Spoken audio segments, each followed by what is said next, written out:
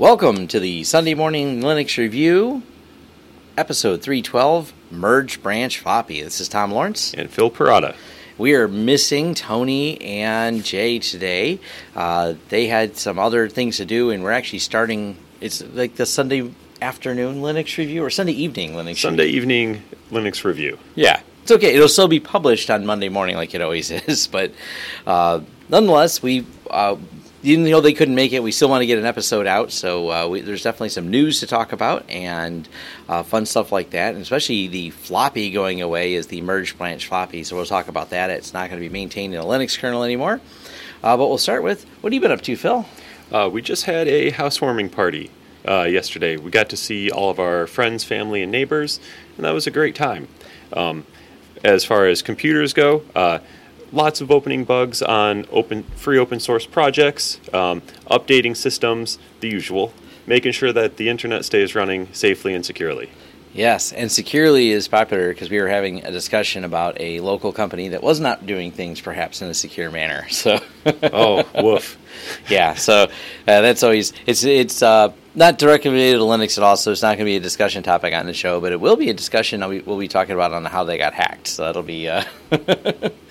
We've been doing, and that's what I've been up to, is actually diving more into all the security news and topics related to that. It's been a lot of fun.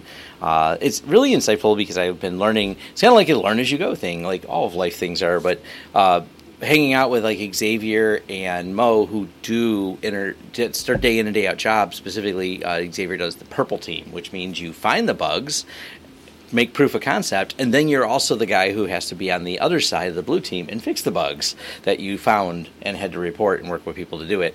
So you kind of learn a lot hanging out with people like that and watching them do their jobs. So that's been kind of fun because cybersecurity is really hard. Capital One is the recent victim that proved that it only takes, the reason security is so hard is you have to be right all the time. So I think about that, like you have to be right all the time.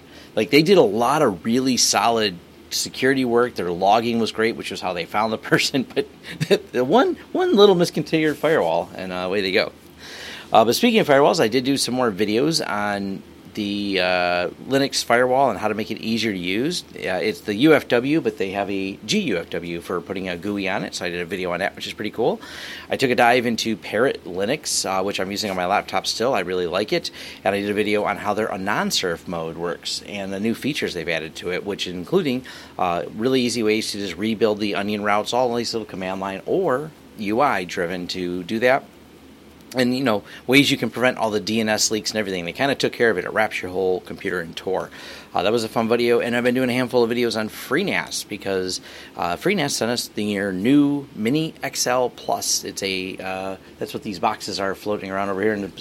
I was looking at that, and I'm hoping you're going to be able to show it to me after the show. Absolutely. We have two of them here. I've been doing all the XL Plus. It is a really nice 9 bay, because of the caching drive is a hot swap as well. 9 bay, 8 3.5 and 1 2.5 inch drive NAS server with a 10 gig ports on it, RJ45. So it's a pretty nice, neat package with 32 gigs of RAM, IPMI, nice board, really compact. But one of the features that blows my mind, and this is a really neat thing for a NAS, because this is targeted at people, let's say, who are working out of their home that need NAS storage. Well, that same person will complain because they can hear the drives or hear the fans. They went out of their way to put like rubber dampers on every fan. It's just whisper silent. So 8 large drives of storage you can put in, let's say some 10 gigs, 80 terabytes of storage if you did that. So if you put in the 10 terabyte drives, so plenty of storage. You could actually, if you put in, 14s are out now, 14 or 16s? I believe 14s. Yeah, so 8 times 14. There's a lot of storage capabilities you could put in there now. So, 16. 16 as of June 4th. Seagate now has these 16 terabyte drives. That's awesome. 8 times 16, pop that in there, and that's how much storage you could have sitting. And when Phil sees it, I think it's only like 2 feet tall. It's pretty small. It's a small box. What does this retail for? About $1,500 without the drives, which is pretty reasonable for a 32 gig of RAM, a 10 gigabit system. And with dual 10 gigs on there, I mean, you could bond it together and have 20 gigs. And there's actually 2 more slots inside. So when you go inside of it, you can stick 2 more drives inside of it, either another cache drive, or you can set the cache drives in FreeNAS to be redundant. So you can have redundant write cache, and read cache doesn't need to be redundant, because if you lose it, it's only a read cache SSD. It'll just default back to the drive. So like you can pull it out live, the system pauses and goes, oh, I guess it's not there anymore. And it just it'll send an error to you, but it keeps serving the data. So no problems there. But yeah, that's why I've been goofing with it and playing with it. I wish Intel would have renamed the Atom processor. Now, it is an Atom, but it is the latest generation of Atom, which are substantially in every way. Matter of fact, Atoms are mostly only used for server boards now. Their whole retail line that they had, the early ones, they were a chip that bore the same name but was not the same chip. They re-architected them to make them much better. And of course, some people right away, the comments in that YouTube video, but it's an Atom processor and they're terrible. And I'm like, no, read on them. You don't see them in the retail market because all the retail ones were a terrible, terrible device. And then the new ones are actually quite fast, very power efficient, multi-core and score very high to be able to do plenty of transcoding and Plex or anything else, perfectly fine, without a problem. Virtualization, and it's got Rancher. If you want to do with all the Dockers, it's got Docker container options. And for those of you who don't know, Rancher is a fantastic, they call it an OS, but really it's a GUI on top of these containerization tools. Yeah. And you can drag and drop routes to create your own networks just in your browser. And that is super powerful rather than staring at YAML lines in a file somewhere. Oh, yeah. So there's and that's becoming more popular, and they're really working on that. It has Beehive in it as well, so that's the FreeBSD virtualization stack. And so you can not only have a NAS, but now you can run jails and virtualization inside of it as well. So, and of course, you can add more memory because 32 gigs is enough to run it, but then, you start virtualizing things, and then you put your Plex library in there, and next, you need a little more RAM. So, and let's say if you're running Rancher and you have some sort of application that experiences crashing or buggy behavior after upgrading it, they have a fantastic rollback option. Oh, that's cool. Which will roll back to the previous known working state. Well, and you could do that too because it's ZFS. So that's like another on top of it, ZFS. Yeah, which will roll things back. So it's a great device. I've been excited about it. So I have a few more videos to do. After that, let's move into. That's all I've been doing. Well, then playing with my Tesla. But I talked about that last time. That's still a fun gadget. Haven't hacked it yet. It's on the to-do list. Listener feedback. And we got the answer we desired of routers and routers. Yes, from our friend Nigel over in England. He says that as a British listener, he can confirm that we have routers in our network and routers in our carpentry toolkits. Nice, and that actually makes sense because now you have a better distinction between them. So that's something that was obviously it's confusing because Phil's for us it's a play on words. Phil's like a router with a router. Yeah, Phil's doing play on words on it, and it's makes sense now to call it root. But I guess that word is also interchangeable, root and route, and it turned into a whole stupid discussion the other day about that. But we're good on that. And someone else had a question, and I did not reply. I did actually see it until I started digging through the show notes about LAN speed issues. So I have a gigabit LAN, and I have run Cat 6 pretty much everywhere. The new router, for those of you in England, is a 2x2 port 1 gig switches, Synology NAS, a few other devices, and FiOS gigabit internet service. But at the very basic level, I've been running tests inside the house. As to the internet, and results are all over the place. Now, David here runs some tests, and they are getting. It looks like a pretty solid gigabit inside their network, but the problem appears to be outside the network when they're downloading. Now, their upload is 931, but their download is 754. And I'm going to say it's hard to nail down exactly where the problem is because there's a lot of pieces that are happening. Now, DOCSIS 3, now is FiOS, the thing is, does FiOS come over cable or does FiOS come over fiber? So I think FiOS stands for fiber, but I don't know how they physically deliver it. It operates over a fiber optic communication network. Okay. But is the last mile still fiber, I guess, was one that can be a factor. Other factors are the equipment they're using. Will that equipment, now it is gigabit capable, but is it more than gigabit capable? That is another potential bottleneck. And then let's go upstream to the first hop. The first hop is going to be their network operations center where they distribute this from. Do they have, and companies have frequently been known to do this, they're going to have a lot of traffic shaping going on and bandwidth shaping. They may not allow, even though it has gigabit capabilities, they may roll it back and set a percentage. So from there, you could end up with this 750, this 3/4 mark. Now, this is where, when you start going a further hop back again, because he's using speed test, are there any throttling going on at speed test? Can they keep up with that? Do they have upstream limits? Because any place where you host bandwidth, there's limitations to that bandwidth. Do they have any throttling on there? It's hard to answer. I don't really know the answers to questions. I'm just trying to give you insight as to where some of the bottlenecks may occur.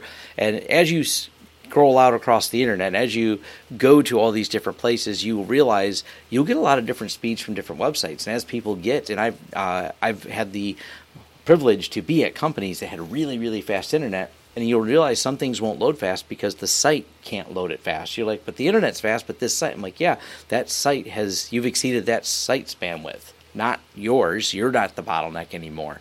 So there's a lot of factors in there. So I don't have any definitive answer, but I at least can give you some ideas why you may not be getting the full 1 gig. This is actually why even with Comcast, you may, and no one likes Comcast, but one of the true things that they have, we've seen speed tests give really low results. Google give really fast results with the Google tester, but inconsistent ones, because the Google test one seems very consistent. But Comcast give really fast results consistently. And what we kind of figured it is, when you're doing Comcast, you're never leaving the Comcast network. So the Comcast speed test doesn't leave. But anytime there's an intersection between Comcast, Level 3, and then whoever the next provider is on the other side, you're going to get all these factors of slowdowns. And it's just going to be the bandwidth shaping that's going on.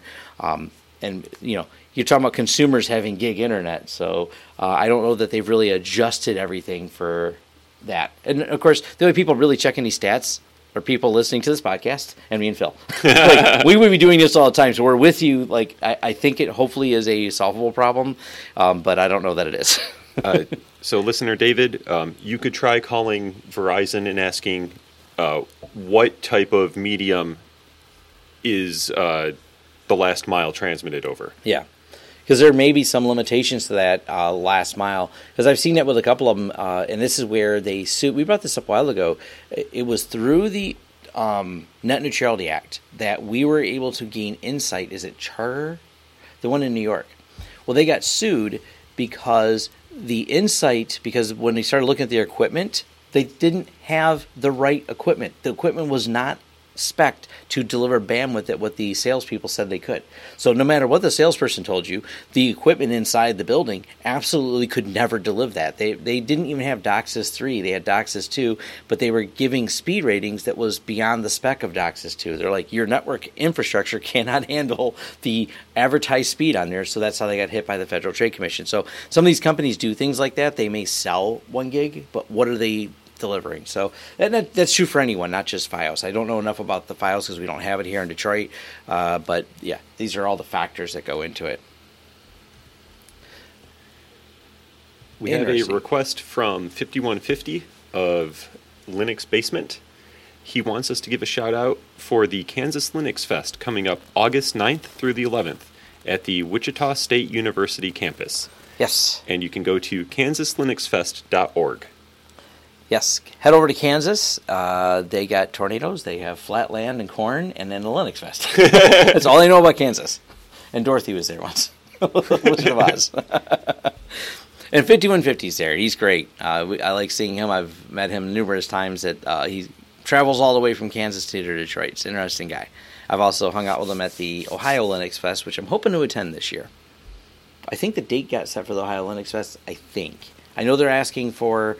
I believe it's November 1st. Is it November 1st this time? It's different than it was before, so I got to get it in my calendar, and we'll You guys can look it up. Is it November 1st? November 1st through the 2nd. Awesome. So we talked about that. This year I plan to go. So if any of our listeners are going, Tony wants to go as well. So I don't know. You going to make it, Phil? I don't believe I have any work stuff planned. Okay. Yeah. I want to. Road trip.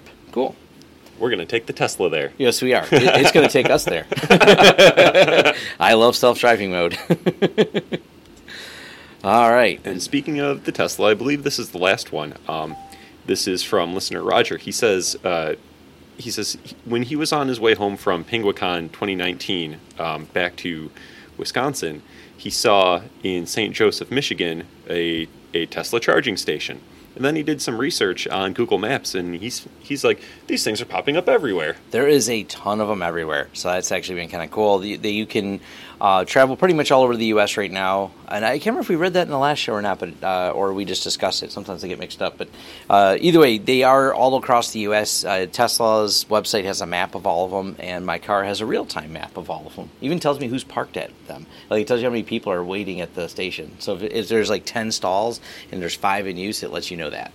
Right in the dash of the car. Apparently in California, that's a problem because they get lines, like people waiting to use the chargers. Man, it's like a gas station.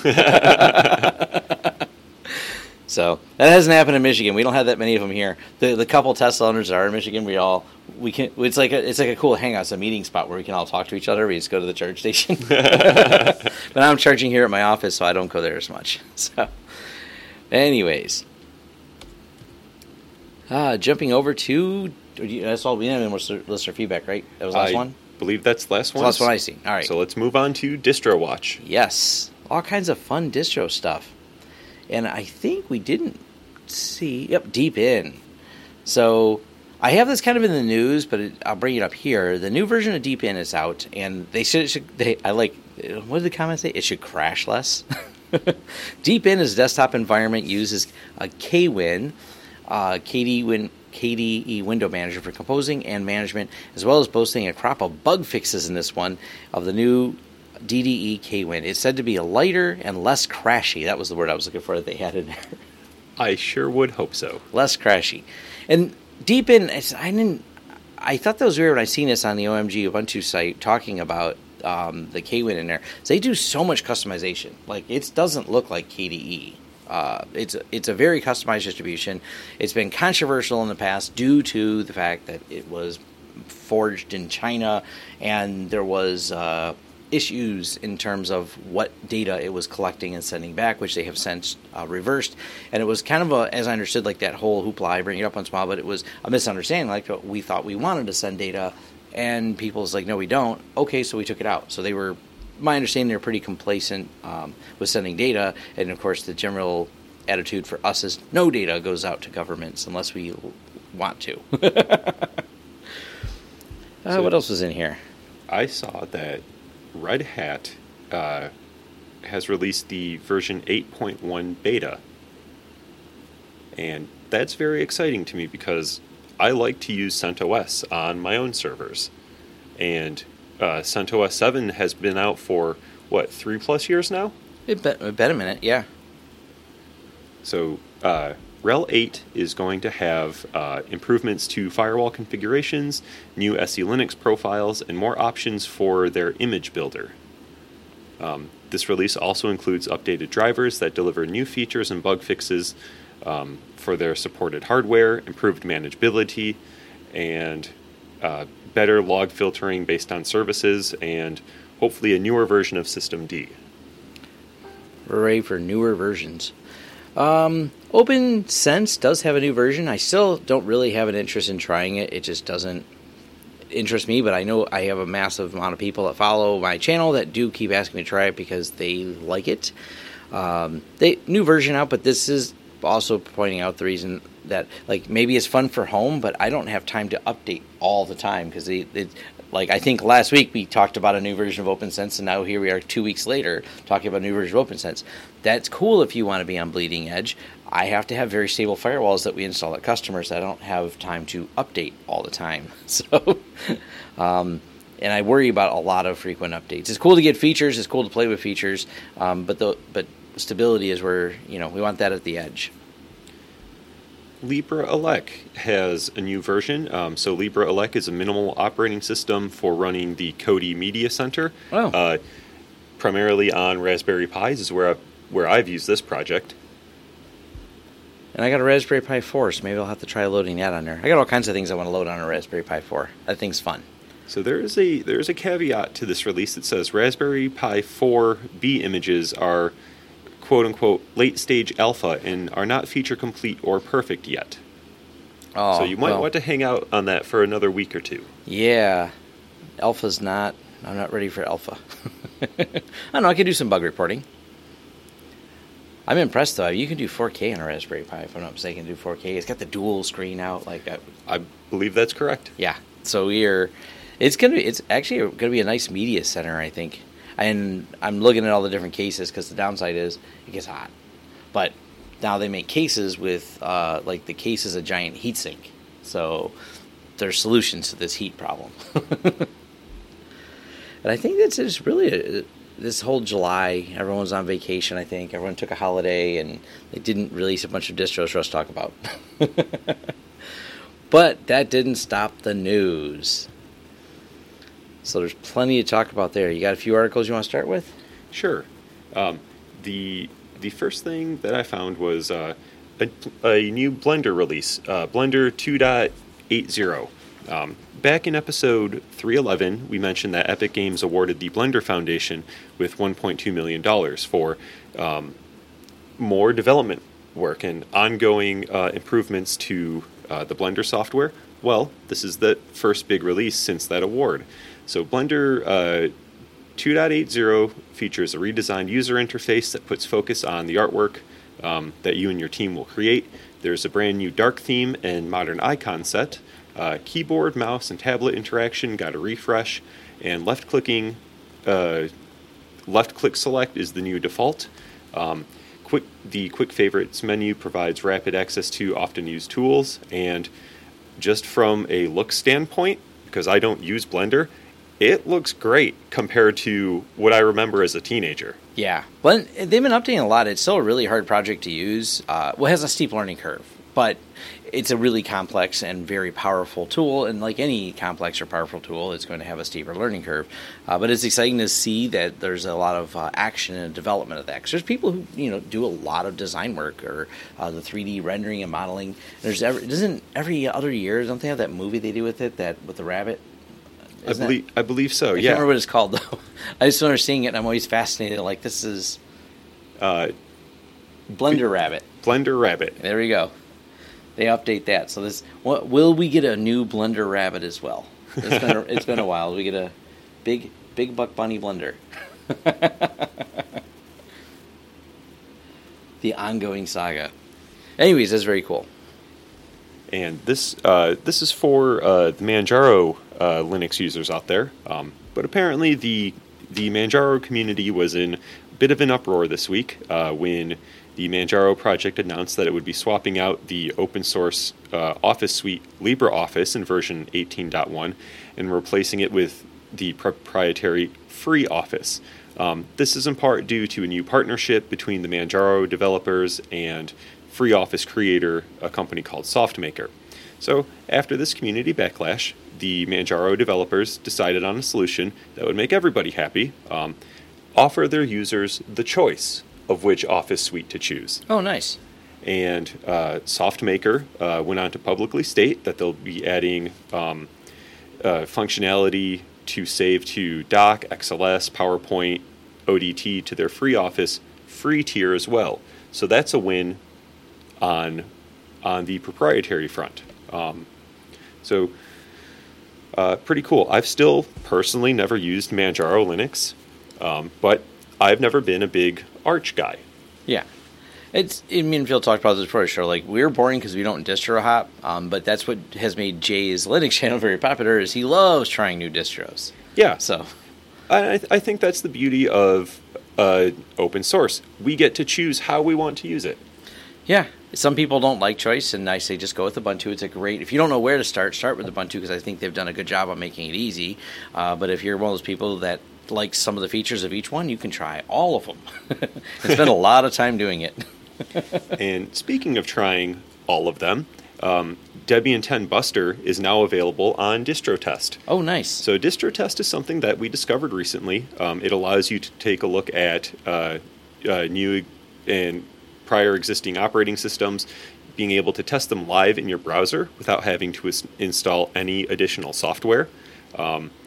When you want to test out, let's say, Debian 10 Buster, you click Start, and you'll be placed into a queue, typically about 60 seconds, and then you'll get a VNC pop-up. And you'll be able to play with this system, install software, change files, nuke the file system, and then it'll shut down, and you can do it all over again, which is very cool. Yeah. And I think it might have been a Forbes article, one of the bigger news sites had published about it, and then the site got much slower. It was like the old Slashdot effect all over again. So if it is slow, it's because our show is popular, and we directed more people to it. Or, but that happens once in a while. But I really like the site. It's definitely really cool to be able to try out different distros on there. But yeah, Buster's on there now. So. And then finally, GitHub has started blocking users in several countries, including Crimea, Cuba, Iran, North Korea, and Syria, from accessing its services. This is due to GitHub being a Microsoft-owned company and having to comply with U.S. trade control laws. GitHub had to disclose the action on a support page, noting that users ultimately are responsible for ensuring that their use of the product and services complies with applicable laws and regulations of the host country, being the United States. This blocking is done based on source IP address and payment history for GitHub Pro accounts. GitHub states that developers are not allowed to use VPNs to circumvent the ban. However, the type of people that this ban really affects are the group of people who are most likely to be able to find a way around this type of ban. Yes, that's going to happen. I think that the government is trying to play catch up. And this has come up a couple times where I don't know where my company lies legally on it, but I have been contacted by people in our countries wanting VPNs to specifically circumvent things. So I'm kind of like, well, I'm a U.S.-based company, so I always turn those down because I'm kind of like, I don't want to risk it. It's like they're usually smaller jobs of setting up VPNs in our countries where the countries have blocks or we have blocks and they want to get around it. And I'm like, yeah. So it's one of those things. I don't want to be in non-compliance of law, and I'm very basic in this, but Microsoft certainly doesn't, because companies that don't follow U.S. law are also at risk of losing any type of U.S. government contracts they may have, by which Microsoft has a lot of them. So Microsoft isn't going to walk a fine line and go, well, there are a couple dollars. No, they're going to go, no, hard no. And do that. So I've seen people really beating up on Microsoft about it. It's one of those things. You can't really blame them. Every U.S. company has to comply by this. Yeah, and that's what I'm saying. Me being small, I don't have a team of lawyers to figure it out, so I just err on the side of caution and not do any of it. But Microsoft does have a team of lawyers, and they figured it out. We're not doing it. So you can't really hate them for it. It's a government thing, not really a technology thing. But it is concerning. I've seen this pop up a lot. A lot of people are talking about this. And I feel as though some of those developers may feel ostracized because they want to contribute. They're not in a country that is in good relations with the U.S., so it kind of puts them at odds because they want to be an active contributing member of there. So hopefully they'll work out VPNs and maintain good OPSEC so no one knows that they're not really coming out of Canada. There's also being able to use Atlassian's Bitbucket hosted Git server. Atlassian's an Australian-based company. Oh, yeah. Different rules. Mm-hmm. There we go. So there's ways to work around this. And the final thing that I have is a couple of cool tools that I found and played with recently. The first one is a tool called Sampler. It's a tool for visualizing and alerting on shell commands right in your terminal. So it allows you to see various types of graphs, various metrics, and you configure it with just a simple YAML file. However, the license is pretty restrictive, and it can only be installed by a single user, per the author's request.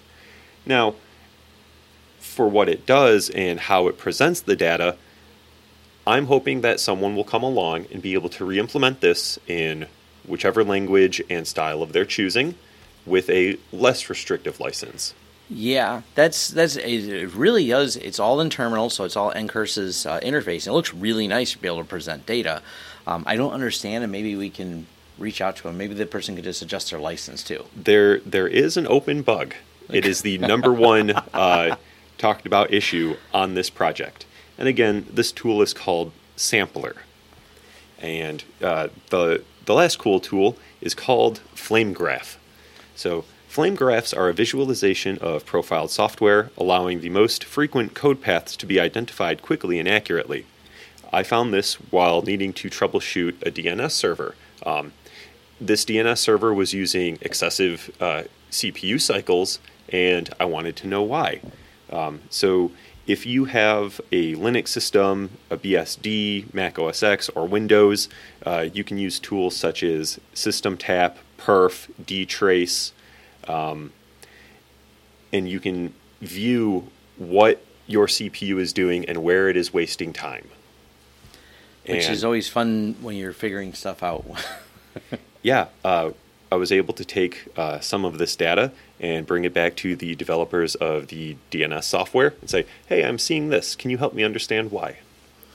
Very helpful. And visualizing it, that's, especially you deal with a lot of things that are in larger scales. So that's a very helpful tool to be able to visualize that better. And that is, again, that's a tool called FlameGraph from Brendan Gregg. Very cool. Link will be in the show notes for that. It made me think of this, but I also, one of the problems I had, and Phil's kind of looking at the screen while I'm doing it, there's a tool called FlameShot for doing screen grabbing. Now, there's the screen tool I've used previously hasn't been well maintained, so it has problems in newer versions of Ubuntu or even other distros getting set up because of a lot of missing dependencies. This doesn't have any of those problems, but it allows you to grab a section of the screen and then even do notations on it. Like I love pointing arrows of telling people where to click. That is fantastic. I wish that the Ubuntu screenshot default utility had those functions. Yes, and then you can even from there make notations on it and then copy it into only the clipboard. So now it doesn't exist anywhere, and I can paste it into an email, which frequently I do at my regular job of I grab a screenshot when someone says, hey, the thing isn't there. I usually screenshot the thing that is there and just you draw an arrow, and I'm like, you have to look right here. Or if I'm, yes, that's, it's me. It's more of a tool I'm being a smartass about, but it works really well. Arrows that point at where people are supposed to click. I find myself doing that a lot, but I have to go through the step of opening up GIMP to do these things, then exporting. You can see how fast this is. I grabbed it from the top corner. I can make notations and draw on it. I can draw an arrow to the thing that people want, and then I just hit the copy, and it goes in the clipboard. And then I paste it right into email or Slack or all the other places I send things. It's right here, Anyways. It happens a lot. It's working in tech. Anyways. Now, System 76. This is neat. Now, I'm hoping soon we're going to get an AMD model, but I know AMD's releases are quite new, so they haven't really made their way into laptops. So it's still Intel. But System 76 is launching an insanely powerful Linux laptop with a 4K OLED and an Intel i9. Even though it's Intel, that 4K OLED... So some of the OLED screens I've seen that are coming out, I think there's not many companies have it all for laptops, but OLED's where it's at. They have been hesitant to use them in laptops due to potential burn-in and longevity of the screen. Phones, because we seem to throw them away every 2 years, it hasn't really been an issue. Trust me, you're going to throw this phone away before the OLED's going to wear out. But with computers, they're generally on substantially more. They're persistently on versus a phone. So though my wife's is persistently on a lot. She really likes those clicker games.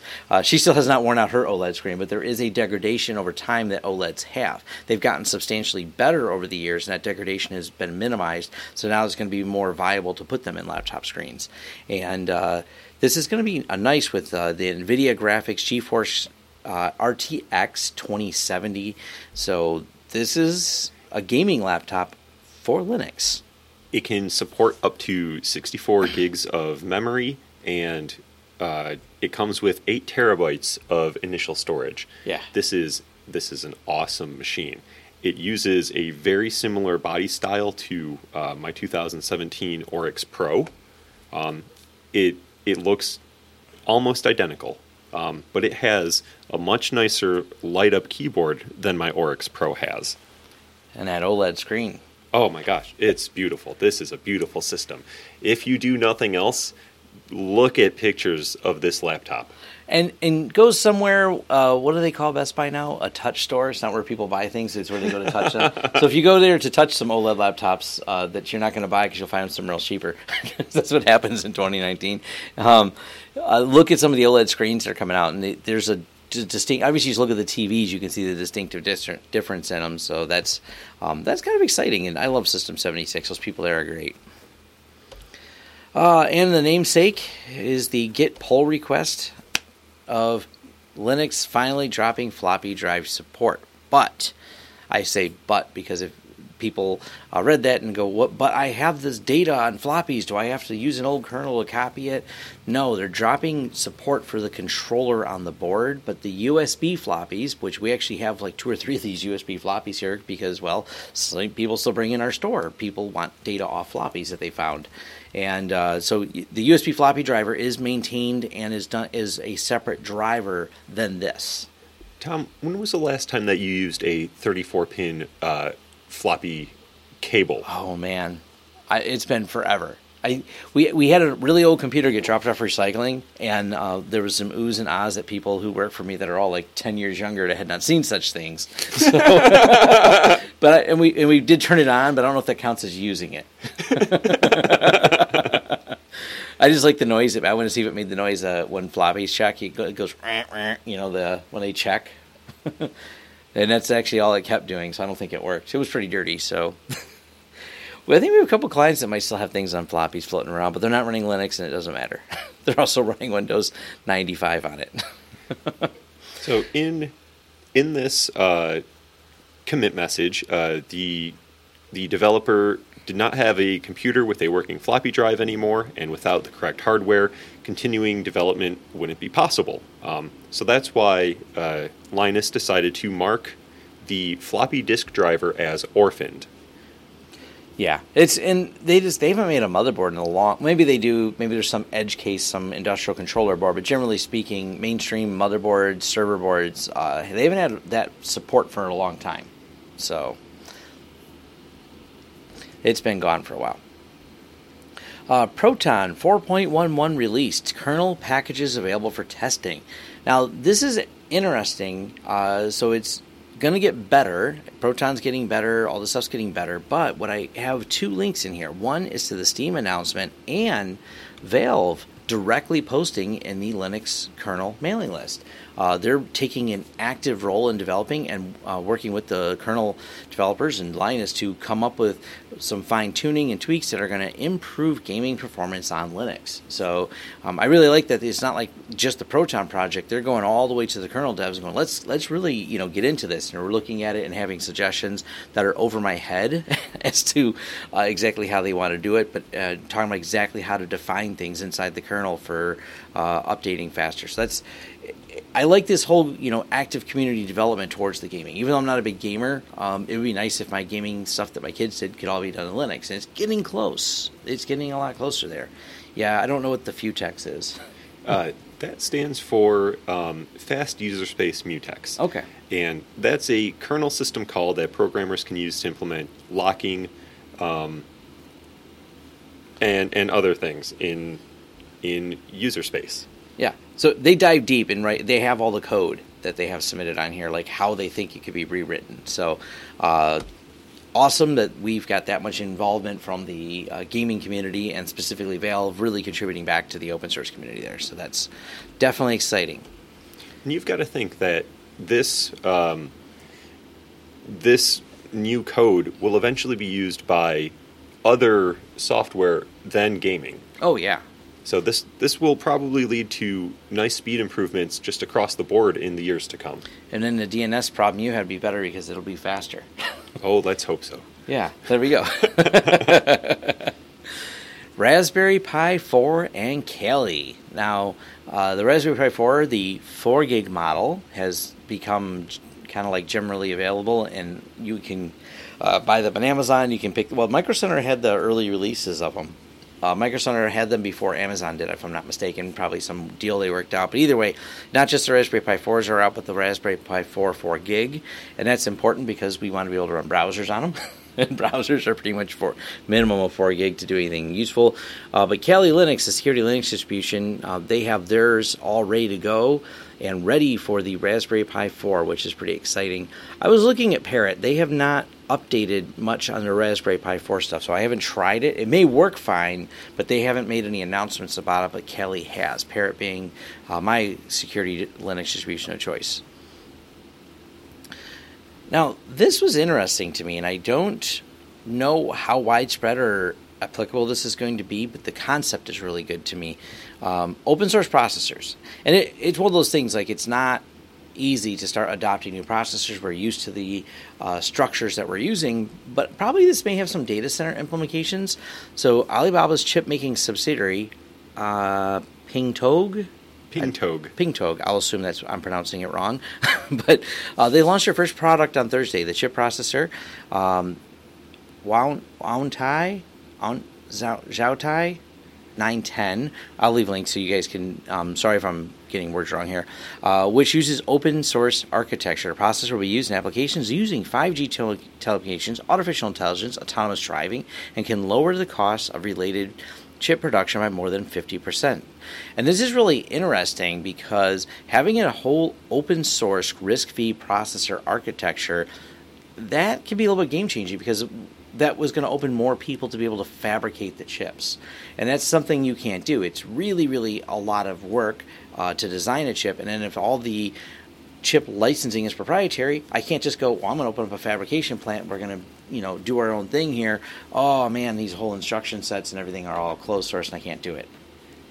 They state in this article, to promote innovation, the developers of this chip are going to allow the globe to download some of the processor's code for free on GitHub.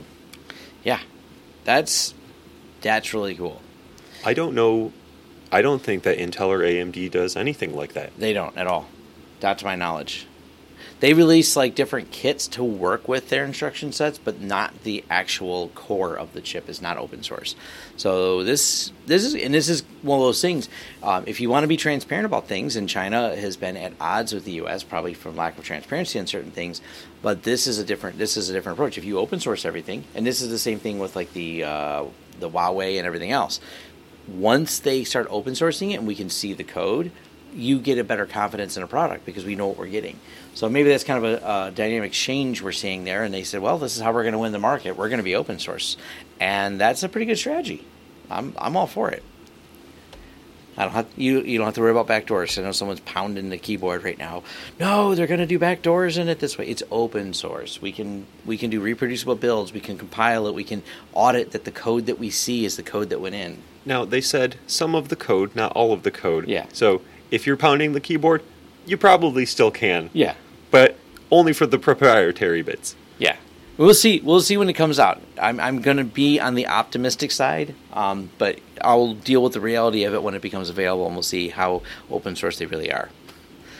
So sometimes the internet is an awful place, and Facebook is sometimes where a lot of that awful is happening, so they've gotten better at removing some of the awful.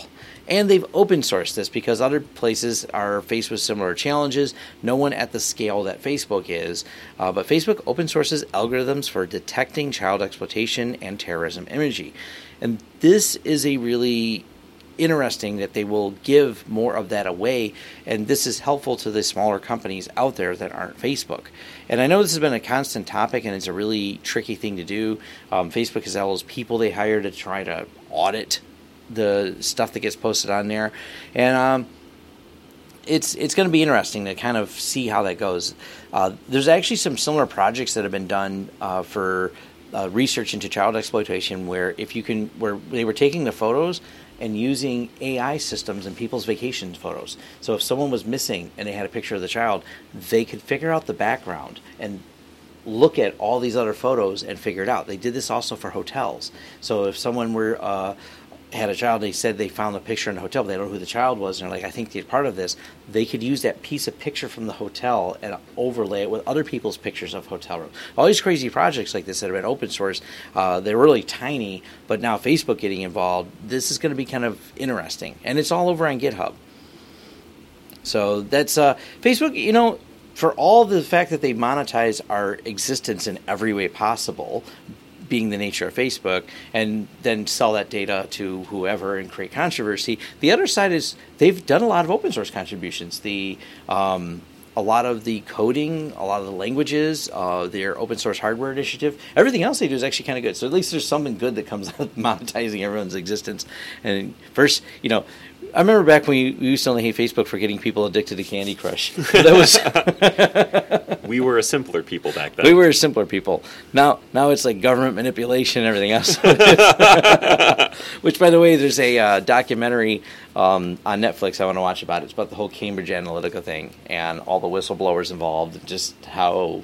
I saw that last night. It piqued my interest. Yes, I've heard it's really good. I might watch it tonight. So there's Facebook is still Facebook. I never look at companies as good or evil. You know what I mean? There's still a bunch of people, and sometimes they're a bunch of not nice people running it, or they're a bunch of good, but it's not the company that's good or evil. There's probably some good people in there, and some open source coming out of them could be a good thing. So now, I never thought this would happen. The DTP project, which is the data transfer project. So it's actually an open source project that allows data portability. So when places like Facebook have accumulated all of your existence into some type of algorithm, there's ways you can move data back out. And Google has actually been one of the forerunners for Google, also being someone who keeps a profile and a dossier, and that I've heard is bigger than Facebook's. They actually do allow you to take that data out of their systems. They keep a copy, don't worry, but at least you can get a copy of a lot of your data too. Apple has been such a closed, walled garden, they usually don't do it, but Apple decided to join the data transfer project as well. And I thought that was kind of interesting they got on there. So this does include Facebook, Google, Microsoft, and Twitter, so they've all joined the other big companies on this. So I thought that was interesting that they even did it. Kind of a quick blurb, but if you're still... I actually know a lot of Linux people that use Apple, and a lot of security people use Apple, because until more recently, if you would have even asked me, and I'm an Android person, who's more secure, I would have had to say Apple, because it took a long time before Google decided, I guess we should lock that down type things. Google allowed overlays for a long time when Apple didn't, and they didn't validate. There was for years, people proved you could overlay on top of an Android screen with a nefarious app and make it look like another app and put your credentials in. That was a flaw. But they said, well, so many people use it, we don't want to disable it, because that's how they get some of this fancy UI stuff working on there. So if we were to lock it down, well, that's a pretty major security flaw. And a person did a whole proof of concept. I think they talked to DEF CON and going, we got this app in, and it was in for 6 months that actually emulated whatever company they were like. This is a nefarious app we made, not to actually be nefarious, but to prove we could, and to prove that Google won't take it out. And yeah, so it's taken a long time for they got secure, but interesting. And last piece of open source news I think I have is IBM. So IBM decided to open source some of their cancer-fighting AI projects. And I think IBM probably has a lot more things. Maybe it's Red Hat rubbing off on them. I don't know. But I thought this was kind of a cool piece of news that according to IBM's press release, they're going to be dumping more on this. And I think more people researching any type of medical problems, you get more eyes on it, especially being open source, not trying to close everything down. It helps humanity as a whole. So this has a definite human impact on this. Now, there's several pieces of software here, and one of them, I love the name. It's called Pac-Man. Yeah. Yeah, Pac-Man, how deep learning can help predict and explain efficacy of drugs.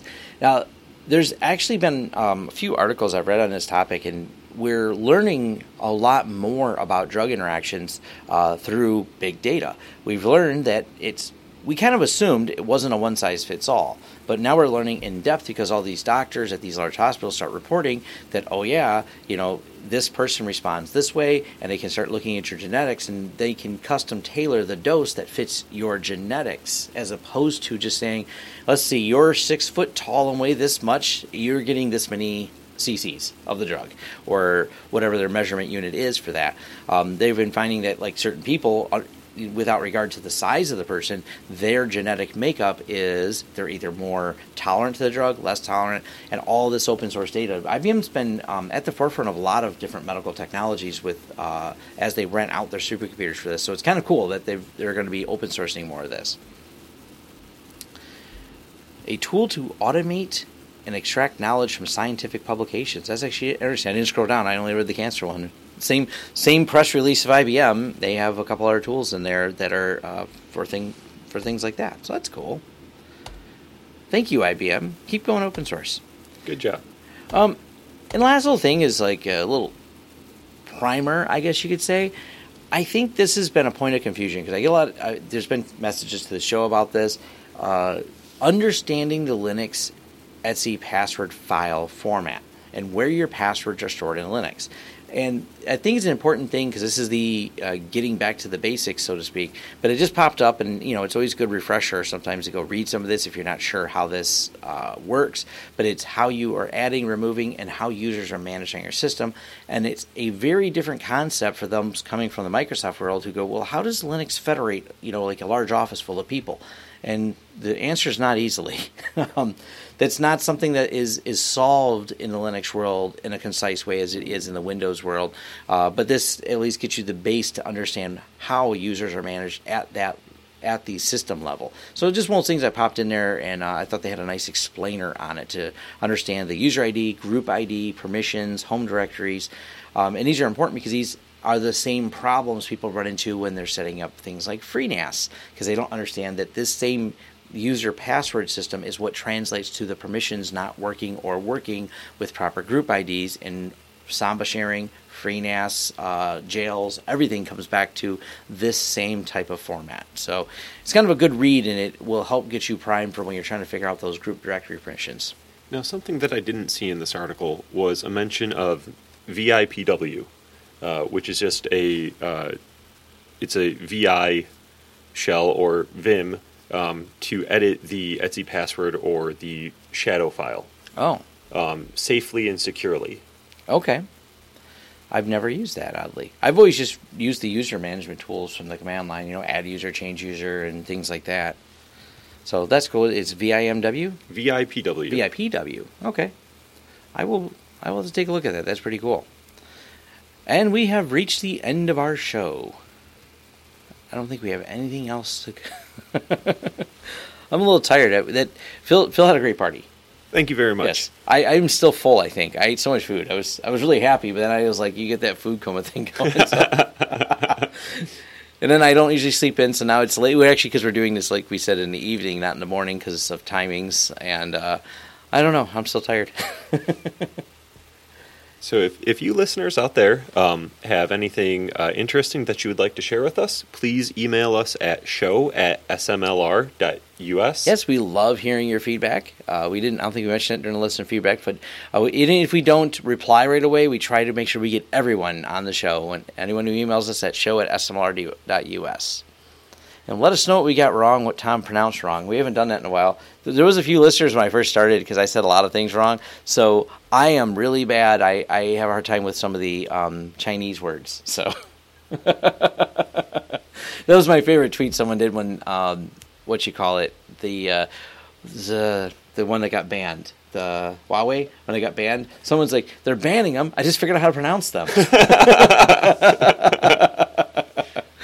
Oh, yes. So we love hearing back from you, and thank you, and see you on the next episode. You've been listening to the Sunday Morning Linux Review, episode 312, Merge Branch Floppy. Thanks for listening. You've been listening to the Sunday Morning Linux Review. If you would like more information about this or other shows, go to smlr.us. Feel free to send comments to show@smlr.us. I'm John Miller. If you don't like it, you can bite my 8-bit metal ass. That's bite with a Y.